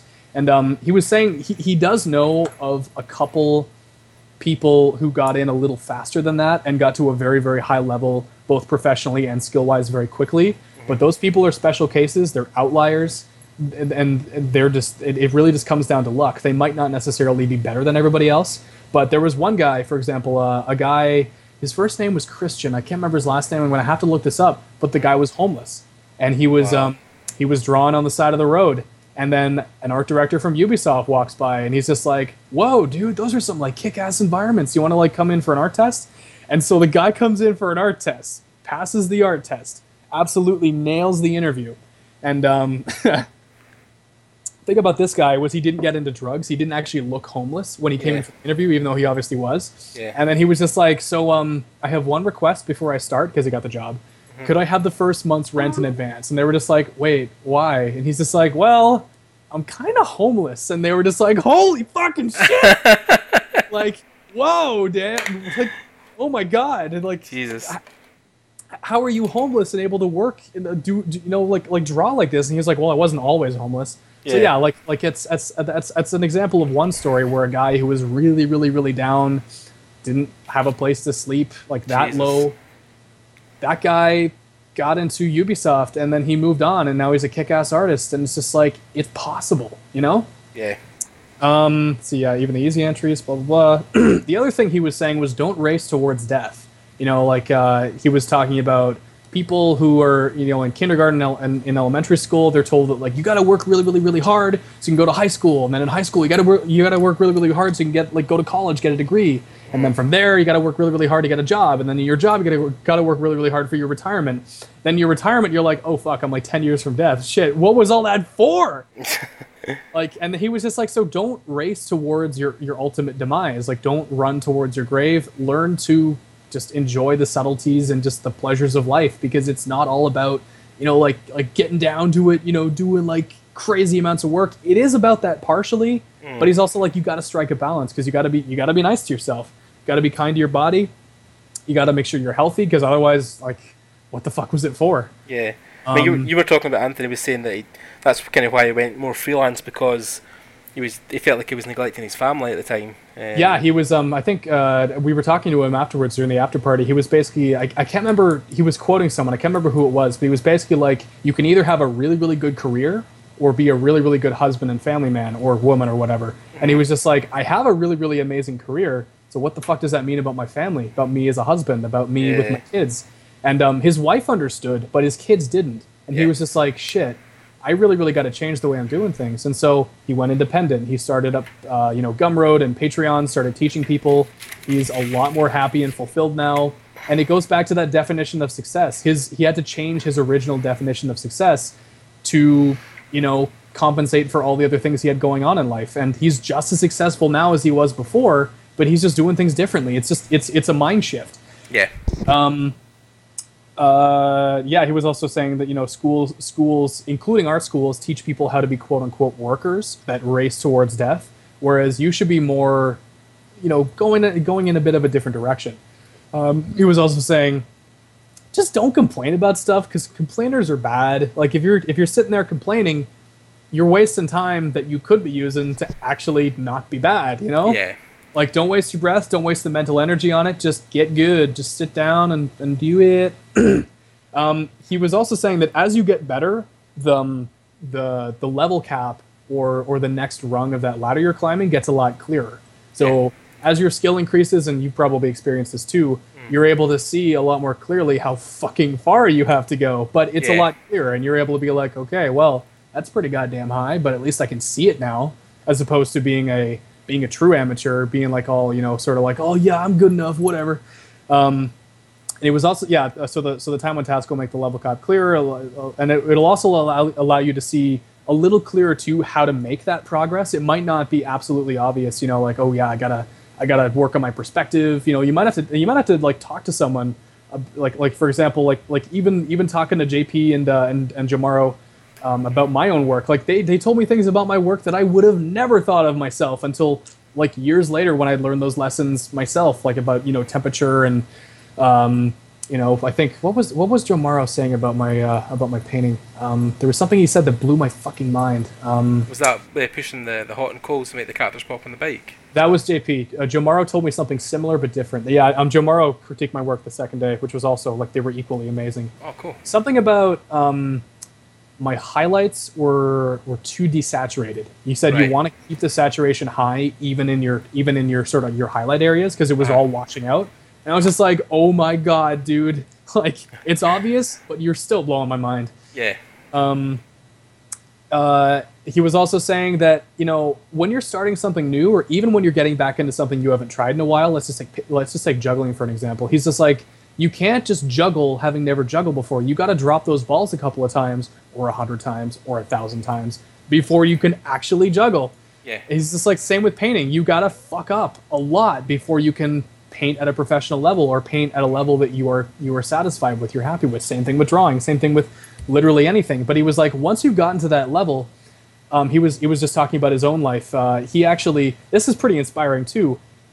He didn't sort of start drawing until he was 23. He didn't take it seriously until then. Wow. And I'm assuming that he didn't draw it all up until then because he was doing so much other stuff. Like he was a musician, he was in a band, he was like a really, really awesome guitar player. Then when he was 23, which coincidentally is the age I am right now, Nice. he was just like, yeah, man, I just, I figured that art and concept art is kind of the direction I want to go because he discovered it then. Yeah. And he was just like, shit, I got to get good. But he had to drop that pencil so many times in order to become the person that he was. Yeah. And if you, the other thing was, he was just like, so how many failures is it going to take you to give up? Like if you do that character design once and it sucks, you're like, okay, are you done? Are you going to, get back up on that horse? Or he was like, with a job, like if you want to get into a specific company or become a specific kind of artist, how many applications are you going to make until you finally get there? You want to get into a particular art school, how many times are you going to try to get in? And I was just like, wow, so I've tried a couple of times to get into Blizzard. How many more times is it going to take? But so yeah, like it goes back to the creation of the light bulb. How many times did Edison fuck up until he made the light bulb? I hear it's a couple hundred. Yeah. How many publishers did J.K. Rowling go through before Harry Potter even found a home?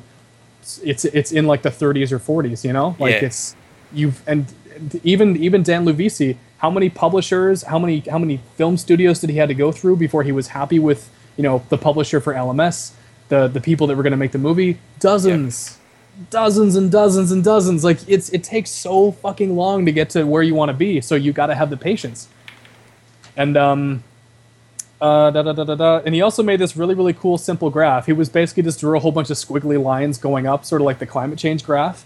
He was just like, so these are like you're gonna have ups and downs in your career. You might even have plateaus. There were some flat lines in there too. But he was saying, even throughout all those ups and downs, look at the direction the graph is moving. It's still moving right to left. You're still going where you need to go, and you might even be getting there. Like those times you're in those valleys and you're in those down sort of moments. You might even be moving there faster. You might actually be getting to where you want to go slower when you're more comfortable. So it's like that's why you want to keep trying new things, keep pushing forward in the things you're already working on. Keep yourself uncomfortable because that's when you really start to learn faster. Yeah. And he's like, if you feel the resistance, you're pushing through something, you're doing something new, that means you're getting better. Like when you're feeling that cold grip on your heart going like, oh my God, I don't think I should be here. This is terrible. Oh my God, this painting sucks. That's exactly where you want to be, as terrible as that sounds.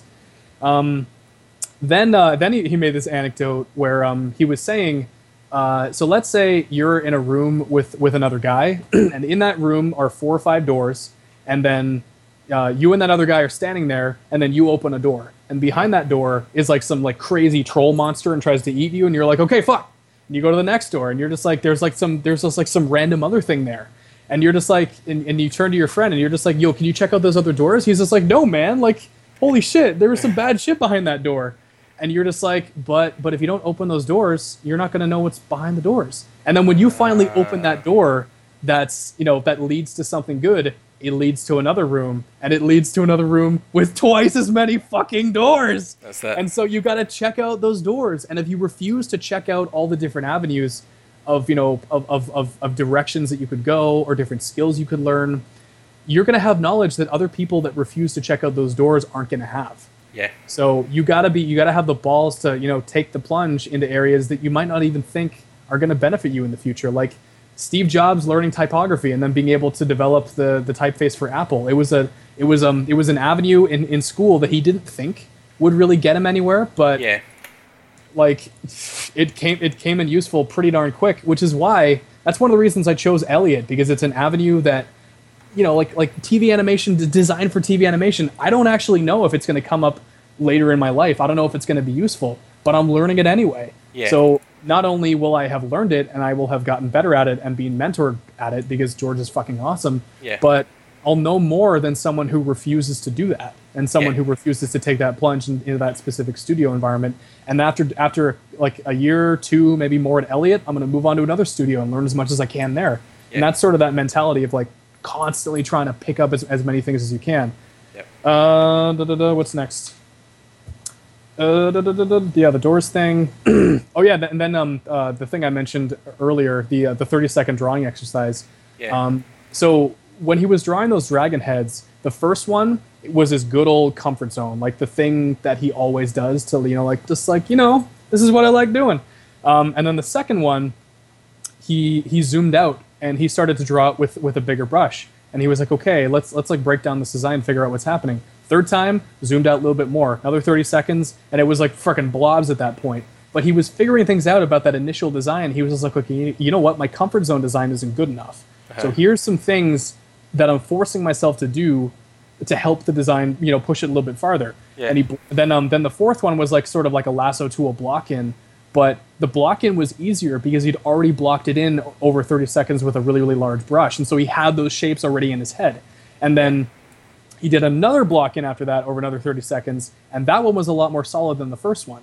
And then he gave himself a final drawing in 1 minute and 30 seconds, and that one was just like, oh shit, dude, like there's an obvious progression over this, what, like 5 minutes? Yeah. So he was just like, so in doing all these, you know, crappy little studies and sketches, you're gonna get a lot more out of it than, say, just doing 1 hour long sort of, you know, rendering of a character. He's just like, same thing as if you want to like learn how to draw an eyeball, rather than doing like a 3 hour careful, meticulous, detailed rendering of an eyeball, do 5 minute paintings and do as many as you can in 3 hours. Like, you're going to get a lot more out of that.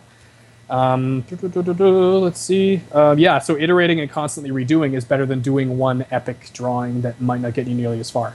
Yeah. And then even if you do it wrong, you're still doing it and improving. Just like if you're working out, if you go out and do it, you're still doing more than 99% of people out there. Like, even the act of taking the goddamn stairs, you're automatically putting yourself on a different level. And that's sort of where you want to be.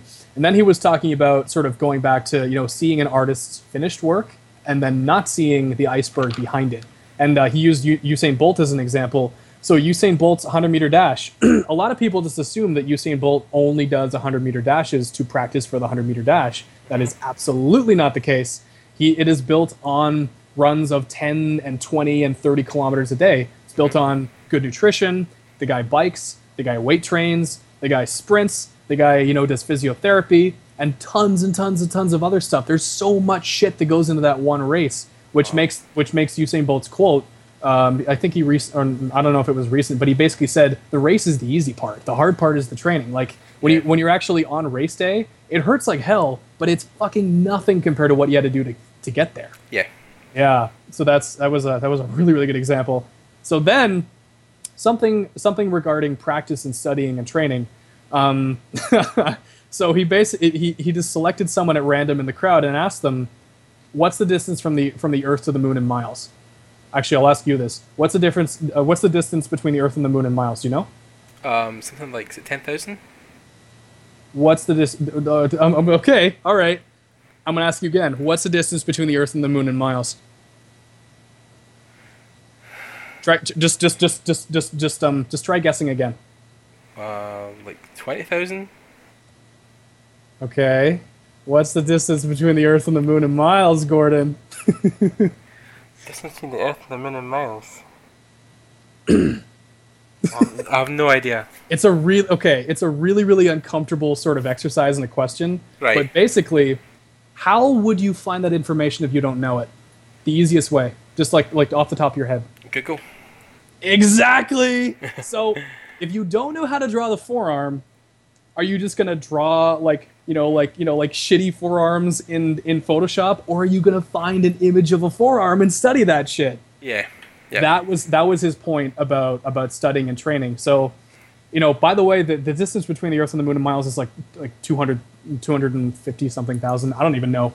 But his point was that rather than guessing, just find the information. Yeah. And if you don't know how to find the information, then find out how to find the information. Yeah. And it's kind of a not that comfortable way of getting the point across, but it actually makes a lot of sense. Yeah. So he was like, Google it, get a Gumroad, find a tutorial, find a physical person who can answer your question, find a mentor, find like a Jedi Master who can teach you the ways of the Force, whatever. Just find the information yourself. And it goes back to Kalen's point. Like, if you don't know it, then like it's out there. It's easy to find, so do it. Let's see, creativity. And then he said creativity and design and stuff like painting, those are all objectively possible to learn. But what was the second half of that point?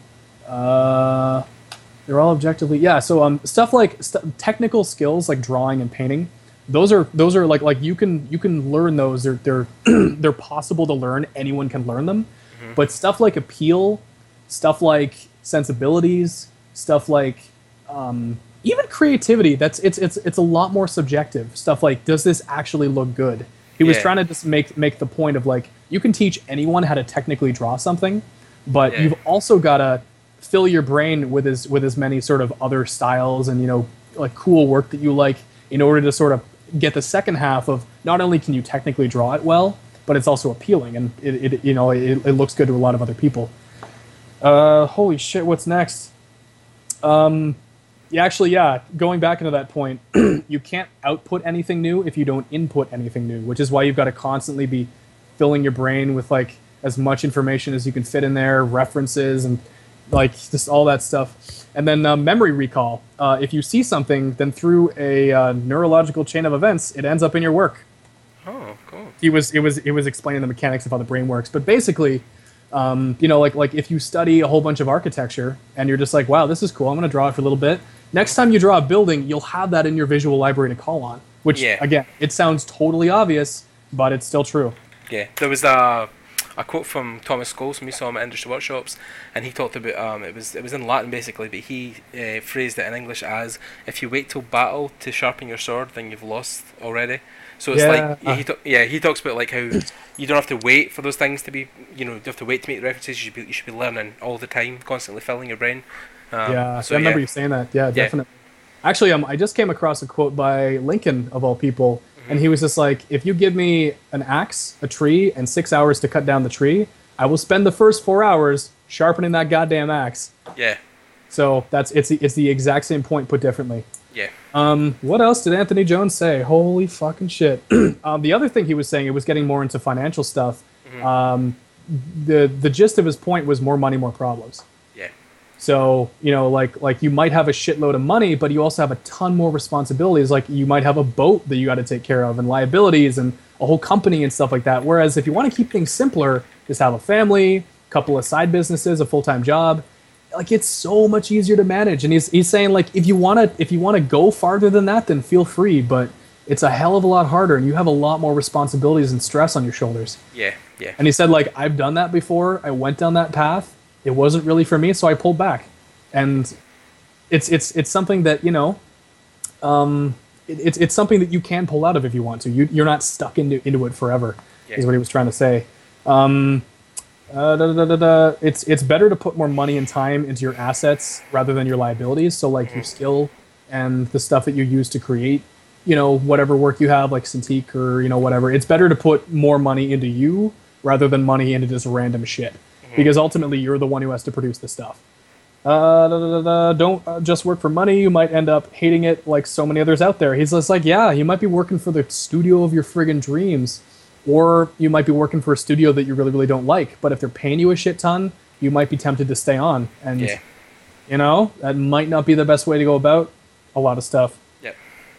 And he said, don't just become a worker like so many schools are teaching people to become a creator. A leader, an entrepreneur, a teacher, an asset creator, someone who puts out tutorials. Become someone who puts something back into the community rather than just someone who, slogs away at something that might matter but might not.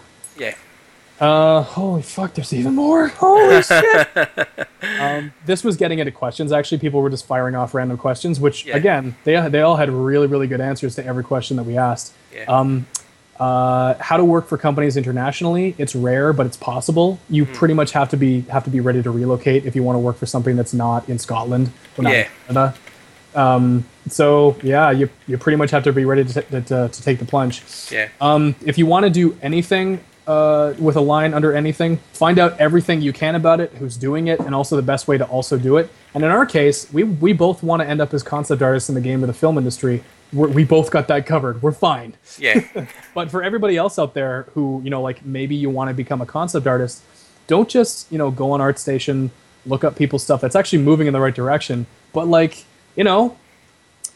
meet the people, or at least find out who the people are that are doing what you want to do. And then figure out, how did they get there? How can I incorporate some of those things in their path into what I'm doing, and to get there a little bit faster? Because obviously, faster is better in some cases. Yeah.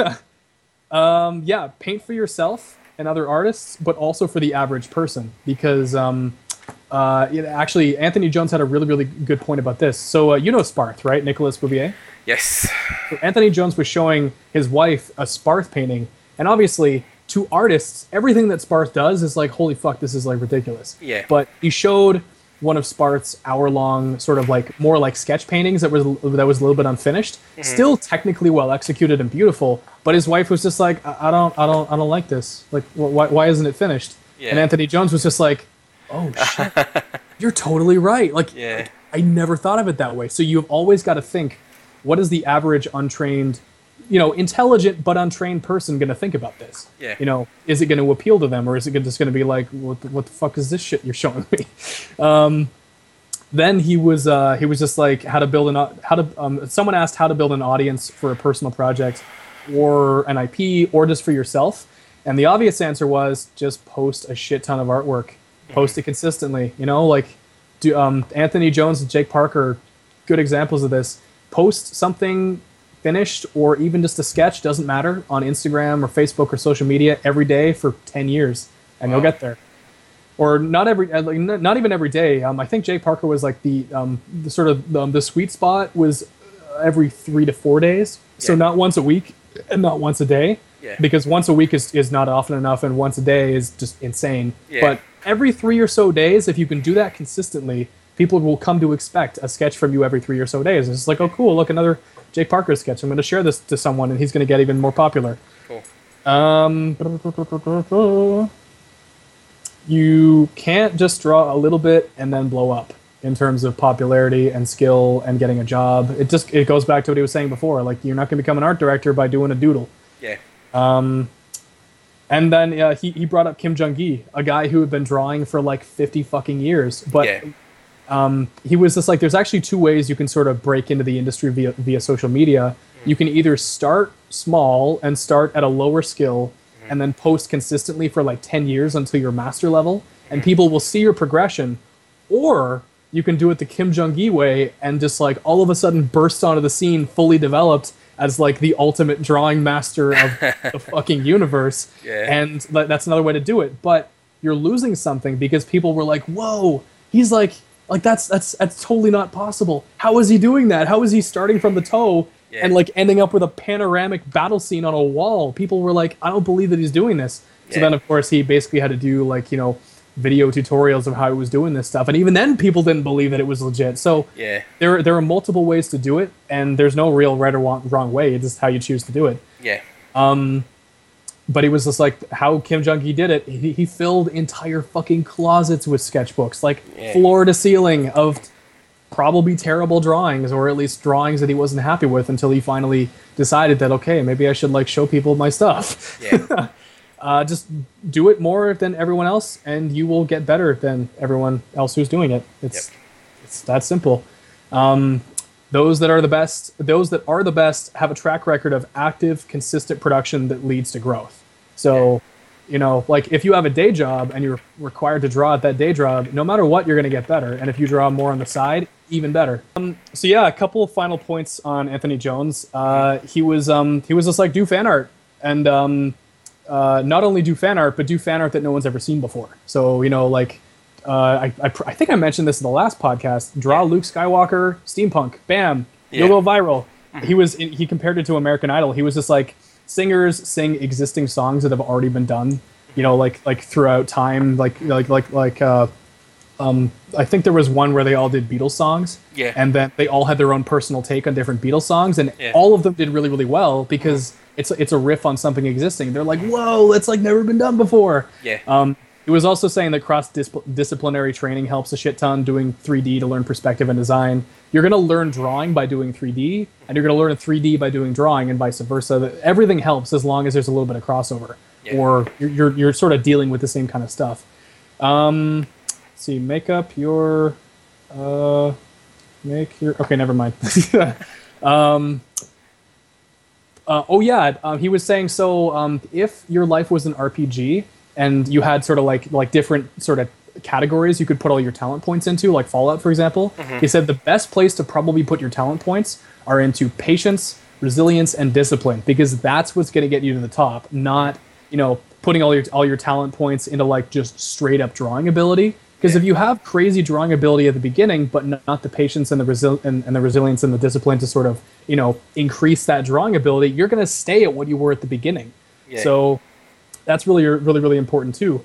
Create a baseline of how much you draw per day, or how much you produce a day, or how much you produce in a week, for example, and always try to hit that baseline and that goal of like, I want to do like, you know, even 2 paintings a week. That's like a couple hundred paintings a year. Or 100 paintings a year. That's really, really good.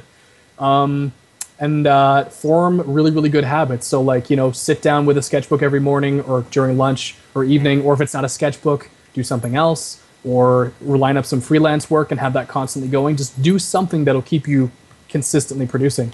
Yeah. And I think Anthony Jones's presentation ran pretty long, just like how this is running pretty long. So with that was Edge Control. It was freaking fantastic.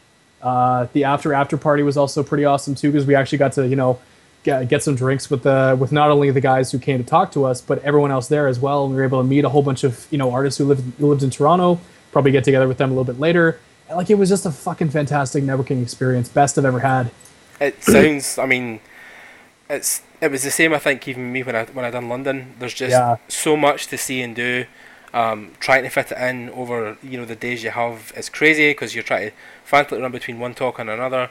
But yeah, it's like you said, it's an experience you'll never get ever again, and yeah, it's made you, you know, not only a better artist, but, you know, like you said, it's helped you with stuff like networking and speaking to people, and I mean, it's all in all just for me and Colin, you know, having just both been to these events, it's something I would say you really need to invest in, because like Anthony Jones says, people who are going to these things are already, you know, 50% more of the way towards the end goal than most people, because they're engaging in a new form of learning that people aren't doing by just sitting on their ass doing their own college work, university work. You know, they're going to actively learn new things from big creators.